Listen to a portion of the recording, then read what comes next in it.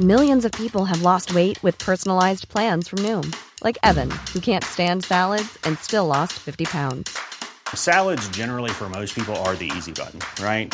For me, that wasn't an option. I never really was a salad guy. That's just not who I am. But Noom worked for me. Get your personalized plan today at Noom.com. Real Noom user compensated to provide their story. In 4 weeks, the typical Noom user can expect to lose 1 to 2 pounds per week. Individual results may vary.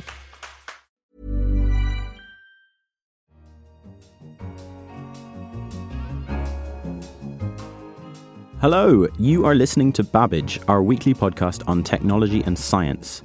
I'm Hal Hodson, technology correspondent at The Economist, and coming up on this week's show, the potential benefits of young blood. Something in the blood of the young animal is improving the sort of rejuvenating capacity of the old one. We have as our guest this week the author and academic Tim Wu.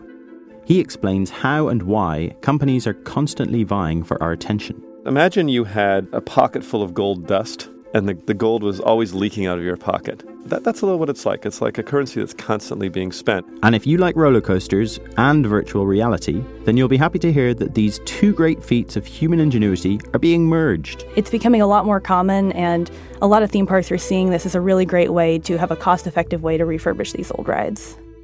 First, though, we'll explore an idea being mooted in the nascent field of so-called anti-aging medicine.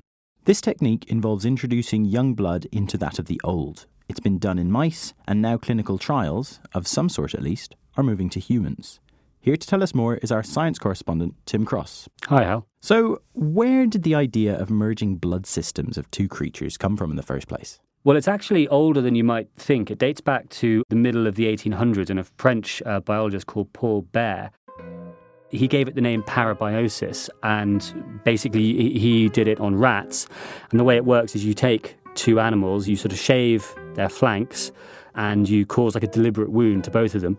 You then stitch them together at the site of the wound, and if you leave them stitched together for long enough, their blood vessels will regrow, and in the process of regrowing will merge. And so you'll end up with this weird sort of mixture of an animal that's two separate animals stuck together with two hearts pumping blood around a circulatory system that's now shared between them. And was Mr. Bear doing this just to see what happened, or was there a reason beyond that? It's slightly lost to the mists of time. I think it was sort of partly that, but the technique was more common in the sort of 50s, 60s and 70s, and people used it for all kinds of weird stuff. So there was one guy who used it to test the theory that tooth decay is caused by sugar in your food. So he got two rats that were genetically very closely related or possibly even identical, because the procedure works best on animals like that, stitched them together. And so now they share genes and they share blood and they share a circulatory system. So you're trying to hold all your factors kind of constant. And then he fed one head of this sort of two-headed animal with ordinary rat chow and the other one with sugar-laced rat chow. And it was only the sort of head that was eating the sugar-laced rat chow that got cavities. So next time you go to your dentist, you can thank the weird people who were stitching rats together 70 years ago for the advice they give you. Okay, so this is now moving into looking at whether the same kinds of effects are observed in humans. We're not stitching humans together in order to do this. But before we get into that, what are the potential positives of doing this for human beings? Back in the 70s, there was one paper where they did parabiosis on rats that noted that if you do it with young animals and old animals, if you stitch them together, the old animals live several months longer than you might otherwise expect. That was just sort of one result, and because it's a bit gruesome, basically, like parabiosis kind of fell away as a research technique. But it's back in the news now because people are going back again and looking at those longevity results. So since about 2005, there's been a steady drip of papers showing some quite impressive things. Like if you take, an old mouse and a young mouse and you stitch them together like this, and then if you injure the old mouse's muscles, they regenerate much better and much faster than you would expect from an old animal, much more like a young one's would. You can get similar results for liver tissue. You can get more neurons forming in their brains. You can get them doing better on various cognitive tests and so on. And so the assumption is something in the blood of the young animal is improving the sort of rejuvenating capacity of the old one. And it sounds like we don't know exactly what that is, but there must be some kind of hypotheses going on for how this works. Yeah, we don't, and this is one of the sort of big questions. So the sort of default assumption is it's something or probably lots of different things in the blood, hormones, proteins, that kind of stuff, and whatever they are, they are affecting stem cells in the older animals. Me, you, all animals keep a population of stem cells sitting around to sort of repair any damage that we suffer. And the older we get, the less effectively that works. The suggestion is that there's some signaling molecule, or probably lots of signaling molecules in the blood, that are resetting those stem cells to a more youthful state. But there are lots of interesting twists as well. So it works backwards to some extent. When you hook these two animals up, the young mouse gets a little bit decrepified by the old blood. Its regeneration starts to work less well. There's even been one paper which tried it cross-species, and they gave umbilical cord blood from human babies to mice and found that the mice that they'd given it to did better on tests that involved, running mazes and memory tests and so on. So that's the main hypothesis. There are sort of other things as well. It might be the old animal basically has access to the young animal's organs, so its blood is getting filtered and washed by the young kidneys and young livers. Maybe it's that. You don't seem to get too much migration of actual cells between the animals, apart from red blood cells, obviously. Some people think that immune cells might be playing a role because they control inflammation, and inflammation's implicated in aging generally. And there's something really interesting going on. Basically, we're not really sure exactly what it is. So there's something about young blood, and there is now quite a lot of attention being paid and spent on trying to figure out what that something is. So how might we actually derive those benefits or take advantage of whatever that is, assuming we ever find it in human beings? Although we don't really know what's going on, there are several studies going on to see if this stuff works in humans. And like you said, it would probably be a little hard to persuade an ethics board that you should be allowed to stitch human beings together. So instead, they're doing it with blood transfusion. So it's not a perfect copy. The idea is you take blood, just like you would in a hospital, transfuse it into somebody else and see if it provides benefits. One company, for instance, called Alka-Hest, is doing this with Alzheimer's disease. And so if this does work, how might it become a treatment that exists in the real world? A lot of the people who work on this in the lab are kind of reluctant to talk about, anti-aging, and it's all a bit premature, and, it's a field there's a lot of hope and a lot of hype kind of thing. But assuming this does work, then you have got a bit of a problem scaling it, because there are 40-odd million people with Alzheimer's around the world that we know of now, and probably more than that who are undiagnosed. And you can imagine what the demand would be for something that did this, that gave you the rejuvenating powers of a young person. Even if you sort of had mandatory bleeding for everyone under 25, 3 times a month or something, there just isn't enough blood to go around. So what the companies are trying to do, again, a bit like the people in the lab, is to try and see if they can isolate specific factors, and then the hope is you can make them synthetically and sell them like you would with any other drug. So the secrets of youth not delivered via the blood of the young, but unlocked from the blood of the young. We hope so, anyway. Okay, great. Tim, thanks very much for coming on. Thanks, Hal. Now, I'm sure many of you listeners will have thoughts about this idea. If so, please send them through to us by email to radio@economist.com. Next, our guest today is Tim Wu, author, activist, professor of law at Columbia University, and the man who pioneered the now ubiquitous phrase net neutrality. His most recent book, The Attention Merchants, unpacks the way our attention is being constantly sought after and commoditized. He's here to discuss whether we should be worried about this. Tim, we're now absolutely flooded with choice for where to direct our attention. Is this diluting advertisers' ability or fortifying it? Kind of both at the same time. It's kind of a bad situation for everyone because on the one hand, we are being constantly deluged with efforts to get our attention to resell to advertisers. From the moment you wake up to the moment you go to sleep, there's a screen somewhere or something at you trying to get your attention. On the other hand, advertisers feel increasingly desperate to try to reach people. There's so much stock out there, and so we're in this weird race where, in fact, they're both desperate, trying as hard as ever to get to us. Our time is all used up, and frankly, in some ways, nobody's winning. It almost would be better if we agreed to watch ads for 20 minutes at the beginning of the day and then had the rest of the day to ourselves or something. Obviously, people try to avoid ads all the time, and so the advertisers get more desperate. So we're kind of locked in this terrible situation, which the result is, I think, just a lot of draining of mental resources. And not even for that much money. This is part of the economy, but it's not a huge part of the economy. But it, I think, has had a huge drain on frankly, our human resource, us. Now, your book takes us all the way through. I mean, you even talk about advertising in ancient Rome, but the real start is in New York with the first newspapers that ran on very low prices for a copy of the paper, but with advertising. Yeah, this man, Benjamin Day, who is not famous, not a household name, nonetheless made this enormous invention which has changed all of our lives, which is ad-supported media. A newspaper sold for cheap that makes its real money from advertising. And that economic model, where the reader is actually the product, has transformed, frankly, our existence, because it creates a business model where the extraction of attention is the goal, and that really does change how we live. Is there a fundamental difference between what Google and Facebook do compared to what, it was the New York Sun, wasn't it? Yeah. No, I don't think so in its most basic form. They're essentially a broker who is harvesting this commodity or a resource, which is human attention, and reselling it to another set of buyers, the advertisers. So I believe that the business model invented in 1832 is basically the same thing that Google has. Now, there's innovations.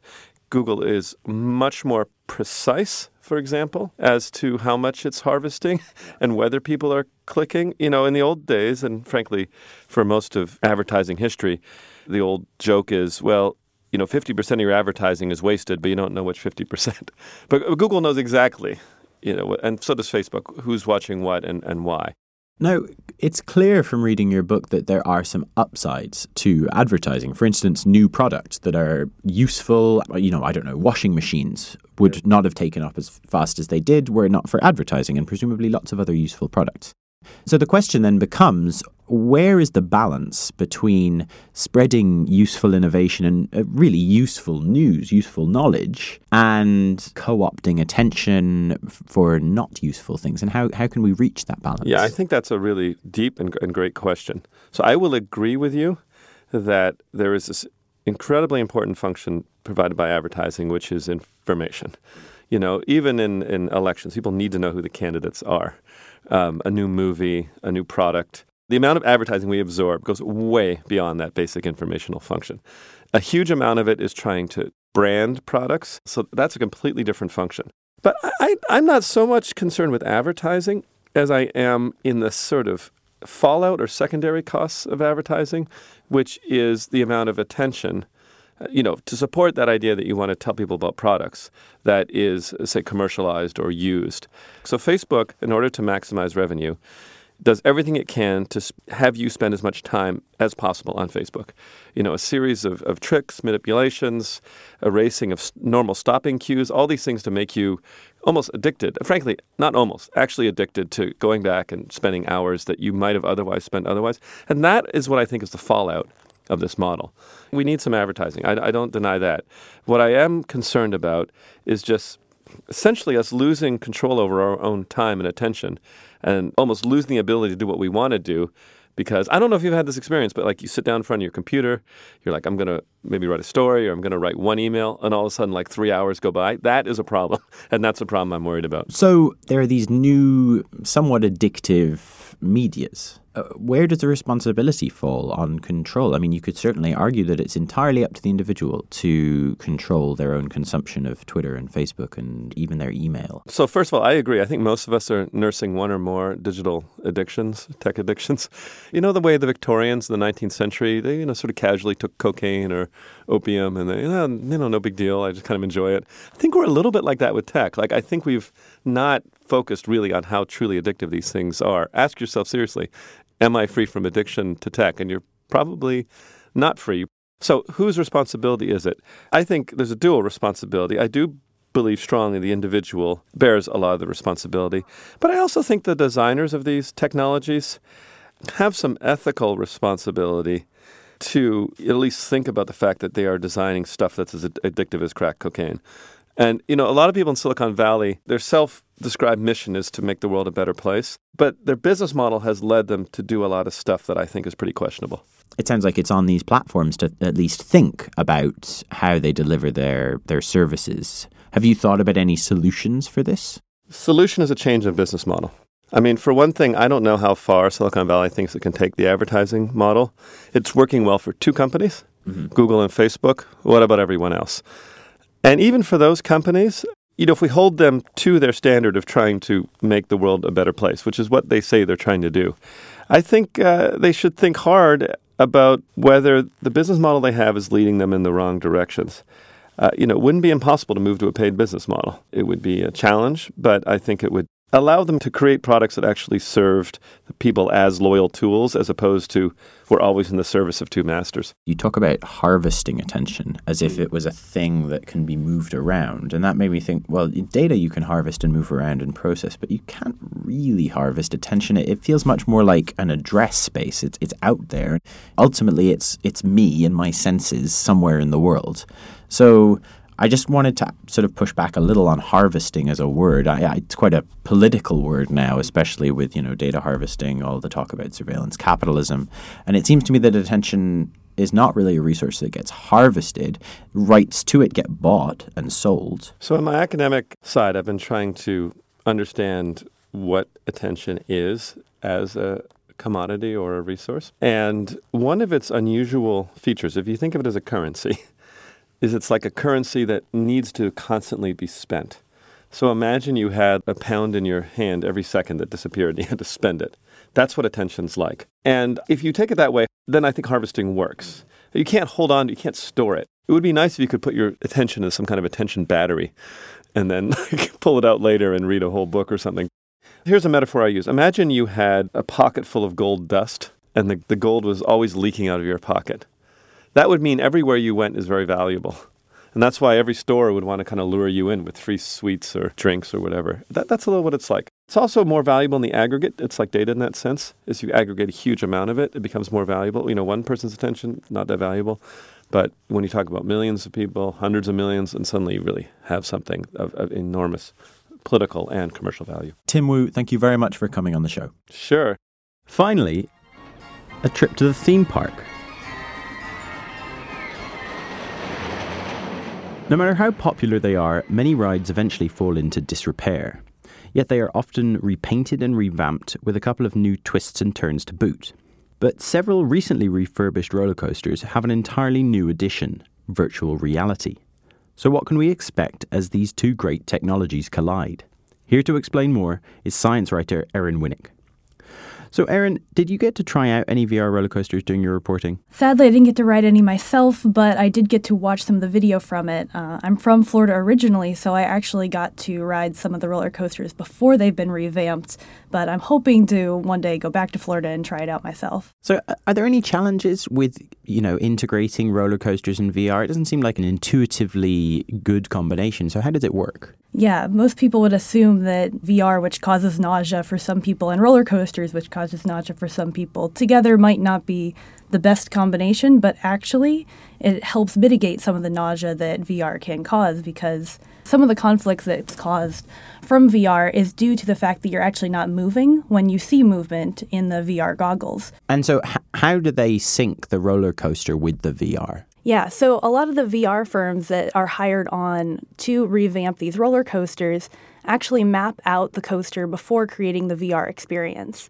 So they'll send these IMU sensors all around the track that then are used to create this map of the whole coaster track. And then after the ride is created, these sensors are then added onto these roller coaster cars that are constantly compared back to the original data that was created. And this allows them to sync up the VR footage that all the riders are seeing with what they've already recorded and what they want the riders to experience. So where is this happening at the moment, Erin? It's been getting a lot more prominent. It started out with different amusement parks trying out some Samsung Gear VR headsets and things like that were a little more temporary, and now they're becoming a lot more permanent. So one of the newest ones that opened up is in Orlando at SeaWorld.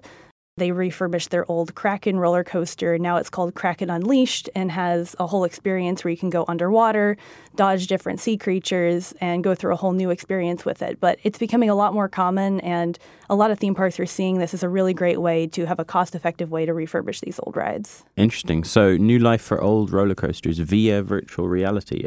Erin Winnick, thank you very much. Thank you for having me.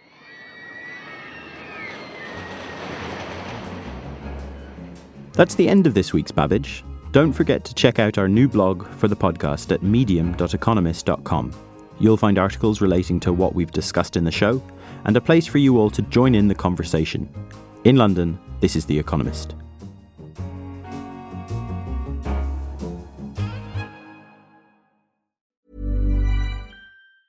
Hi, this is Janice Torres from Yo Quiero Dinero.